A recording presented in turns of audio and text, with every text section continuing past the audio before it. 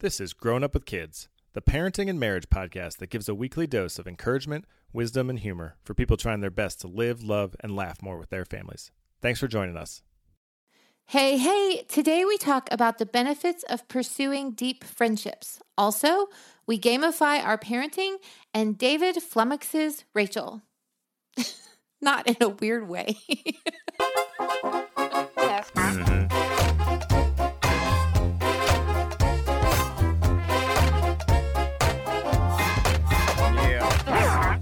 Happy New Year! And welcome to the Growing Up with Kids podcast. I'm David. I'm Rachel. How you doing? I'm great. How are you? Good. We're here to host a new year for ya. Good old parents. You old so-and-sos. You old so-and-so. How would you rate the end of your year, the beginning of your new year? I'm thankful to say goodbye to 2020. I think most of us are. Yeah. I'm hopeful. So I would say the end of the new year was fantastic. It was, what was really fun was we stayed home as a family in our neighborhood, as did many families. And what was really fun was we stepped outside at midnight and like families were outside like shooting fireworks off. And it was like this like down home feel, everyone's at home. We all were kind of in it together and it was fun. Yeah, we didn't actually see each other because it was so dark, but we could hear them right. yelling. Right, there was a lot of yelling, a lot of fireworks. It was a special night. Yeah, it was fun. I'm happy to be in 2021. One highlight of the last week for me is relearning that gamification in parenting works. Gamification? Yeah. Describe what you mean. Did you make that up? No, that's like a thing. Like... You're totally lying to me. No, it's a real thing. Like, there's like the idea of like gamification in apps. So, like, what's the Robinhood or those like investing apps? Like, part of it is like the gamification of it. You get points. Yeah. So the gamification of investing. That was my example. Yep. Yeah, got it. But I'm talking about parenting, right? We didn't change what we talk about, did we? No. Because I did not do research for investing. As a side note, I am a little bit distracted because our children are lighting a fire outside, and they just brought up a massive box that appears to be going up in flames. If you hear some swear words and a muffled running away, that's us putting out the fire at the last minute. It'll be fine, I'm sure.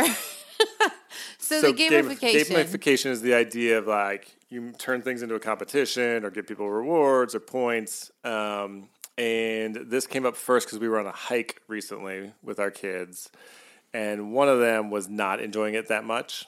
And then we're just walking. There's a path. It's up in the mountains, so it's a hard hike. But there's a path. We're not like out in the wilderness in the middle of nowhere.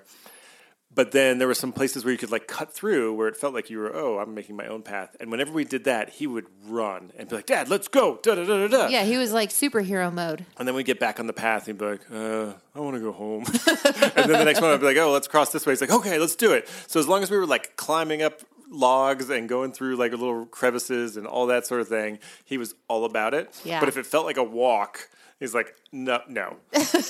Like, this is boring. Yeah. And so Feels that, mundane. like, I registered that in my brain, like, that's kind of interesting. And then a couple days later, we told our kids to go clean their rooms. And one of the kids, of course, was like, I don't want to. And one of us said, well, I don't think you can do it in less than 5 minutes. And there he went. His eyes went huge. Like, all of a sudden, you're challenging me to a competition. And he ran up the stairs. And he was gone for a long time. Like, he must have cleaned for like 15 minutes because he has no sense of time, I don't think. Yeah. No, none of our kids do. So anyway, it's just a reminder that we can make things they don't want to do fun or like competitive or gamify it in some way. Yeah. And they'll often do it with more pleasure for them. So Yeah. Tidbit. I think we lead the way in that. Like, parents have the power to improve a situation by like making something different than what it seems. So like making a bad situation better. Yeah. Let's talk about that hike really quickly. Okay.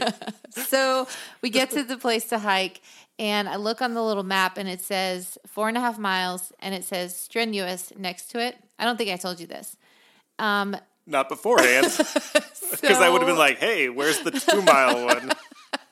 So we're not like an avid hiking family. We like being outside. We like adventures, but I wouldn't say we go out every weekend. I like being on my porch outside, hearing the neighbors shoot fireworks. Yeah. That's great. With my coffee in the morning. That's about it. So we started on this hike, and I had a little map that wasn't super clear, but there was a lot of curvy parts around the middle. And so I said, so you were like, like, where are we on the map? And I smugly was like, oh, I know exactly where we are. We're at the squiggly parts. Like, clearly. We weren't even halfway. So we come up, it's like 4:30 or 5, coming up to 5 o'clock in the afternoon. And we'd been hiking for a while. I think we could have made it the rest of the way, but at that point we realized we are only halfway. Yeah. Squiggly marks. We're on the front end of the squiggly marks. Yeah. And we're only halfway at this like lower parking lot. And we were at the upper parking deck. And we were parked at the upper parking deck. And so we would have to go the second half of this hike, which the first half took us hours, right? Yeah.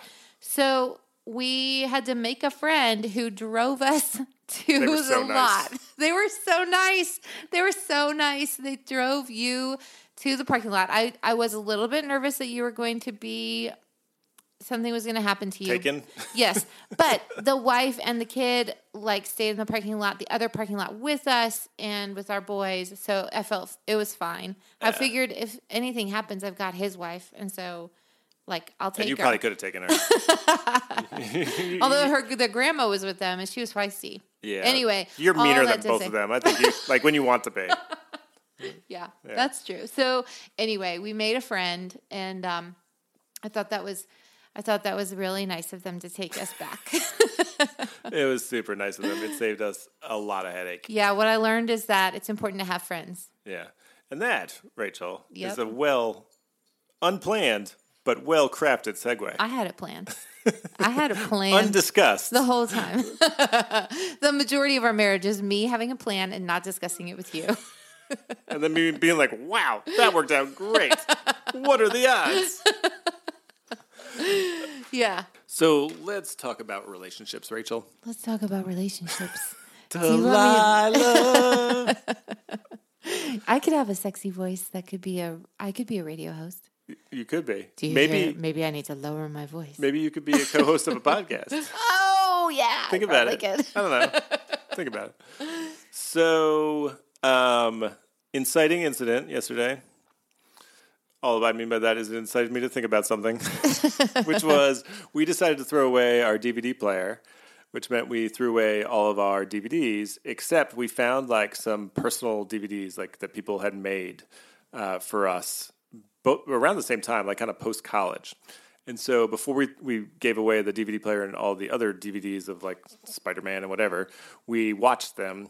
And it just occurred to me watching like you and your roommates in college and me and a couple of my friends, some of whom I'd known since high school, like how deep those friendships were. And like several of those people are still really in our lives, right? Yeah. Even though we don't live anywhere near them, which is awesome to think about. And it also made me think about how hard it is to make friendships as adults. Mm-hmm. And because it's the new year, it reminded me last year, we're not good at resolutions. I can't remember if we talked about or claimed. We did. I think last year at this time we were talking about that. Yeah. I don't know if we claimed to make some resolutions. I think I said I was going to drink more water, and that lasted till the COVID hit. And then I drank nothing but coffee and beer. I was just like uppers and downers all day. But anyway, this was less of a resolution and more of a like, hey, in 2020, there's a handful of people, a couple couples that we really want to invest in. And we decided to do that. And I feel like we actually followed through and that those friendships deepened. They were people we were friends with, but we really got to go deeper. And so it just kind of, it was like a really good commitment for us to make. And we've talked about what that means for 2021. So I wanted to use our podcast to talk about this idea of intentionality around a small number of friendships and how important and valuable and fruitful that can be for parents of kids. And obviously that's what you're a parent of, especially parents of probably like younger kids, when so much of your effort and energy is focused on just surviving and getting to the next day and getting everyone to where they need to be and back. Yeah, I agree. And I just want to make a note that because you are pursuing a couple or a handful of friendships more rigorously does not exclude that you still have other acquaintances and friendships on the side and whatnot. But one thing that we found that was really important this year was that not only was it good for us to be intentional with these relationships, but it was a discipline to offer ourselves in a way that felt a little bit uncomfortable at times to just a few trusted friends. And that was really good. And I think I actually received a lot from that practice of offering something that I'm not used to offering, which is a really vulnerable pursuit, and saying, hey, I really like you. Can we hang out again? Yeah. Which seems like a relatively normal thing to do, or it's like what you see in movies. But I would say in common life, it's not something that you necessarily express very readily in adult relationships. Yeah, I think in your 30s and now in our 40s, at least one of us is in our 40s. Your age is unknown. It's probably 25. Probably. In your 30s and 40s, you sort of float in and out of friendships, if that makes sense. Like, people are there, like you meet people at work, and so you become colleagues and friends. Your kids are in schools or pre-K, and so you might hang out there or be part of different volunteer opportunities, and so you end up with friends there. And so we've had friendships and some pretty deep friendships as well. But this was us stepping back and saying, like, who do we really want to go deeper with? Like you said, who do we really respect and admire and feel like we could get a lot out of, but also could offer them a lot? And then, thinking through how to make that happen. Yeah. So you're saying that, like, we've shifted from sort of living in the circumstantial relationships into a more intentional relationship with people that there's like a mutual admiration. Is that right? Yeah, and I by no means would I say that our friendships that we've had in the past were all circumstantial or, sure. It was just, we were at a point where it's like, okay, we had some deep friendships, we had some acquaintances, and we have other subsets of people that you sort of run into or whatever, and we identified two families at that point that we felt like, well, actually it was four, that we really felt like we're kind of on the cusp of being deep with them, and we want to be intentional about making those relationships deep, if that makes sense. As opposed to, spreading around and being like, well, we're just going to keep all these acquaintances at the same level. Does that make sense? Right. Like, because we only have so much time, so much energy. And so for some people that might work, but I think it actually, to your point, it's a discipline that comes with a real blessing to take certain friendships and try to make those deep. And so that requires more time, requires more vulnerability, which is what you said, which is the scary part. We had to put ourselves out there. We didn't necessarily say, hey, we have selected you as the 20. That is so dumb and so dumb. But we were more outwardly communicative about, like, hey, we would really like to see you guys again soon. Like, and here's what we like about you. Like, we put ourselves out there a little bit to make it clear that we wanted to see them and that we really valued their friendship. And then kind of, I would say, sort of saw how that played out. Does that make sense? Like, gave them the freedom to respond or not. Yeah, exactly. Exactly. And I think that's a really important point when you're making adult friends, is that not everybody's going to respond the same way that you desire, and that's okay. Like, it's no skin off your back, but shame on me if I don't try or if I don't push into it. Yeah, I think it is really good to be able to sort of gauge and understand the level of interest coming from them. Yeah. In this case, we're saying them because we're talking about couples, but in any individual friendship as well. Like, someone just may not have that space. Yeah. Someone may not be that into you. And that's not There have been people who have been not that into us. That's fine. We're loud. Oh, yeah. Fine. There's definitely some friends that were like, they only hang out with us if this was like years ago that I'm thinking of someone in particular, was like, they only hung out with us if we like pursued it. Yeah. And even that, I think they were sort of reluctant. After a while, we're like, okay, we really like hanging out with them, but it's clearly not working out. Working on their end. Yeah. So like, that's the risk in putting yourself out there and saying, like, I'd like to hang out. But the other person just may not have space or time, or their circumstances may be different, or they may be pursuing something different, Yeah. And that's okay. Exactly. And just move on or leave that friendship at the level it's at if that's what they want to give. Yeah, so you and I just hold hands and we buck up, little campers, and walk on. You say that because we're sort of like laughing through our shame because we both hate being rejected. Totally. But it's okay. It's okay. It is, and I think it also gives me freedom at least to also say I might not have space to respond well right now, and to be clear about that and say, like, here's what I have to offer. And some of what I have to offer might be like, hey, I love seeing you at the soccer field when our kids are playing on the same team. And that's it. That's about the end of what I can offer right now. Yeah. And so I think both of those things are important to receive, not the rejection, but in some ways the unrequited desire for the friendship, but also to say, I really just don't have that to offer. Yeah. I think that teaches our kids a lot. Yeah. I act like they're watching us, but they're not. Oh, they're watching us. I think that this, like almost everything we talk about, can be taken by certain people, including us sometimes, as something to feel guilt about. Right? Like most of my life I feel guilty about. Like I should be friends with these people, right? Yeah. And I just want to be clear, that's not what we're talking about. Like this was not, these are people we should be friends with. These are people we really want to be friends with and pursue. And so as you're hearing us talk, and we said there were 4 families, 2 of them we like live essentially next to. Yeah. So it was like there wasn't a lot of geography to cover.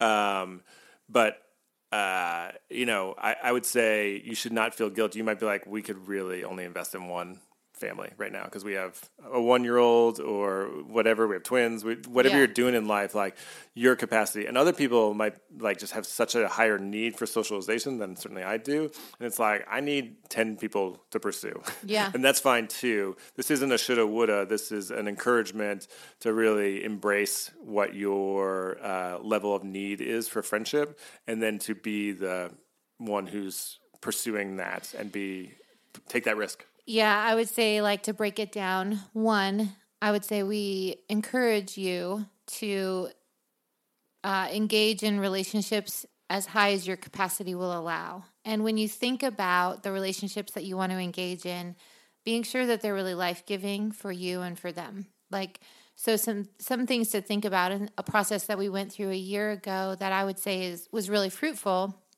is thinking about who we admire.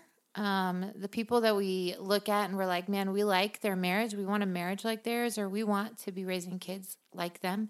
I think that there's something to be said about your kids being the same age. I think that sometimes can end up being a default to circumstance and not as intentional from an adult perspective. So that might be part of it, but it certainly shouldn't be the thing that is driving that relationship. I would say looking for people who you want to be like. They always say, look at the 5 people you surround yourself with. Those are the people you're going to be like. That's the income level you'll be at. That's the drive that you'll have. And I think that's really true. So taking a step back and evaluating those relationships, I think, is helpful to say it's not only helpful in saying, okay, I need relationships, but also being intentional about, like, who do I want to be? What do I have to offer them?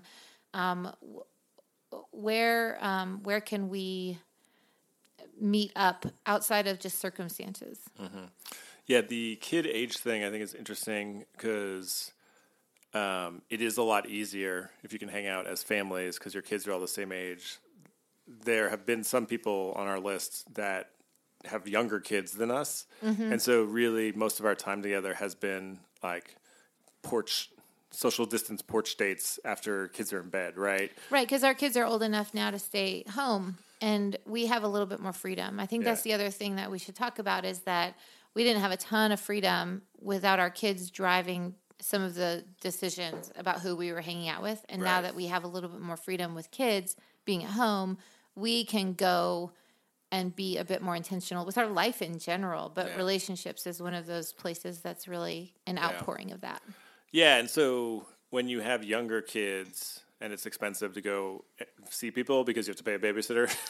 Yeah. This might be more of a like, I find a guy or two that I really want to spend time with and have a cup of coffee with on a regular basis, or just like, and you find a woman. Like, that's more common the last 10 years of our life, I would say. Yeah, when you're raising young kids. Because we didn't have the ability just to, walk to someone's house and hang We out. couldn't just dilly-dally around. No, there was no dilly-dallying, There was one of us who had to be home taking care of children. The other one could have a relationship. Yeah. So the stage of this could be different. I would say when it is like a couple or a family you're pursuing, if it's a couple, to talk with your spouse about like, do we all get along? Yeah. Because sometimes like we've been in relationships where like I really hit it off with the husband and it's just not a great fit for you, or vice versa. Yep. Usually the other, because I'm the awkward one. Like, and so it's like everyone else gets along, but I'm just like standing in the That's corner. That's not always true. And then if you're, thinking more of the family level, like you do need to see and make sure that your kids get along to some degree. Like you don't just be like, hey, we're going to be friends with this family, even though their kids are terrorize you the whole time, or you're bored out of your mind because you're the only one who's over, 6. Yeah. So I think thinking that through is helpful, but especially the spouse thing and making sure like we're both excited about pursuing these people. If you're at that stage where you can pursue couple friends, Yeah. And then if you are at that stage, like trying to pursue people who are at a different stage, like they have younger kids, they're empty nesters, maybe they're young marrieds and don't have kids. Like I think that kind of diversity in your interactions and relationships is really awesome. Like it's really encouraging. You get an opportunity to encourage them if you're further down the road. It's life-giving in both directions. So not just like getting pigeonholed into, we only hang out with other, 40-year-olds with kids the exact same age. Yeah, I totally agree.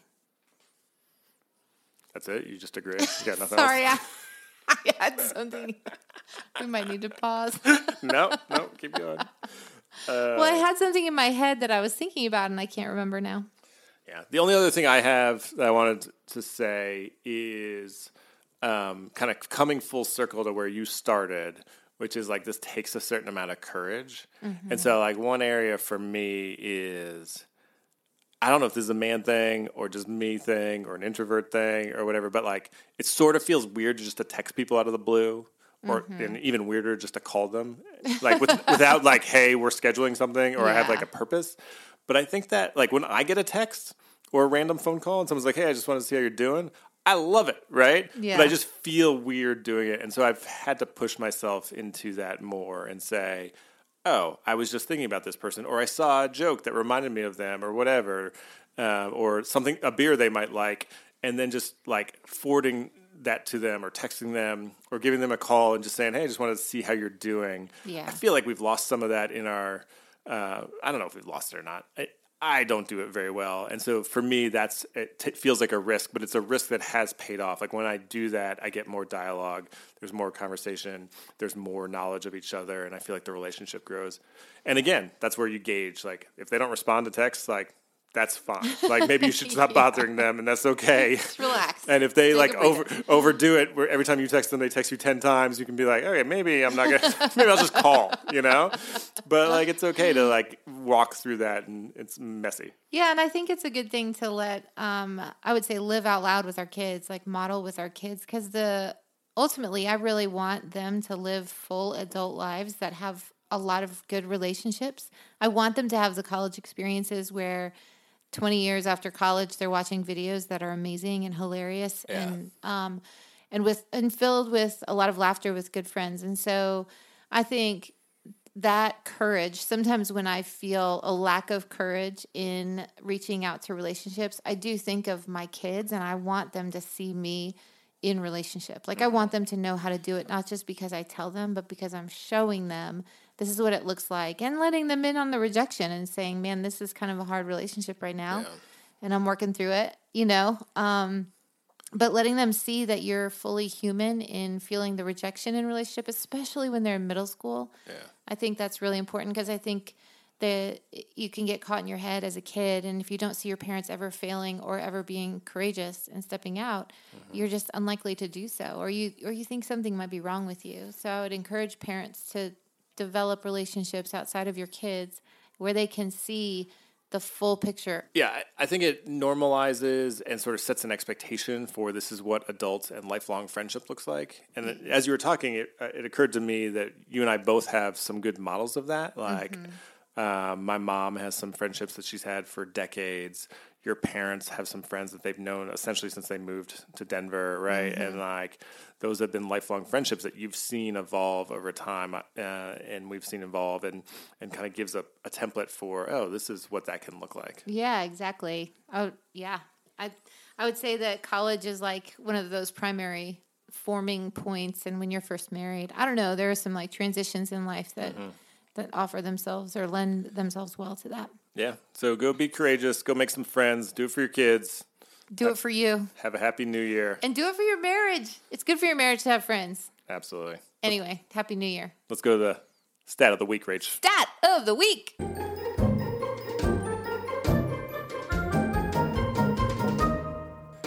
All right, Rach. Dave, what's up? Dave. Well, yeah, I've said that for a long time. You know where that comes from is we watched those videos yesterday, and your buddy Timmy always says Dave. Hey, Davey. Hey, Dave. Oh, so good. Yeah. So good. So good, Timmy. All right, Rach. So we have talked about that big, like, Harvard study, and there's a big British study, like longitudinal study that goes back to the 1930s and essentially shows that one of the biggest predictors of happiness in old age or later in life Is money. is not money. Really? It's like friendships and close relationships, marriages, and things I like should that. have guessed that because that's our topic today. Yeah, look at that, me bringing it all back together.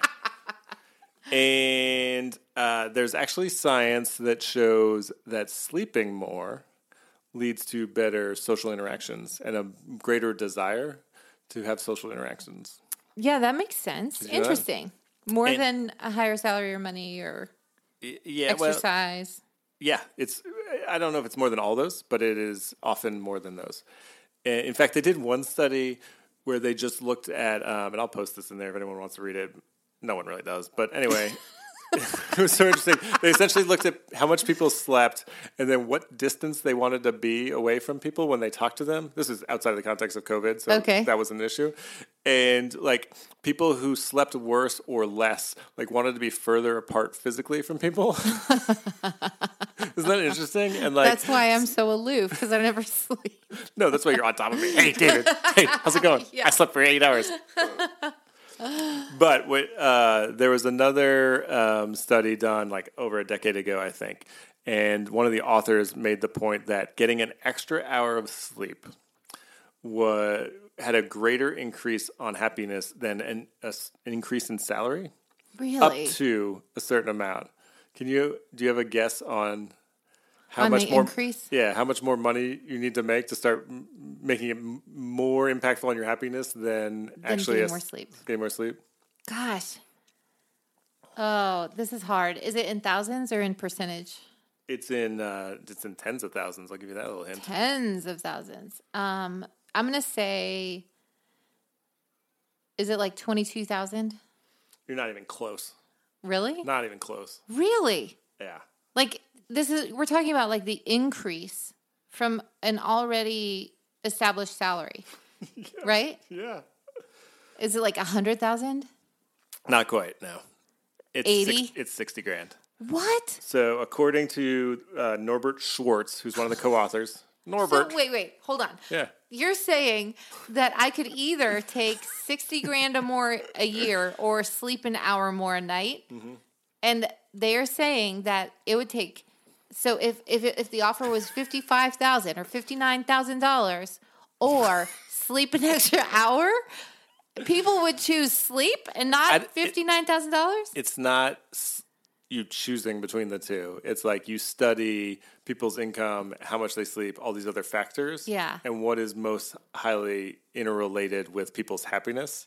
Oh my gosh. And people who make less money but sleep more or sleep better are happier than people who make more money and don't sleep well. So, what you're saying. So what you're saying is that if I have enough money to buy a super good mattress, and I don't think this is about the mattress for most people. There are some people who need a better mattress, better accommodations, absolutely. Sure.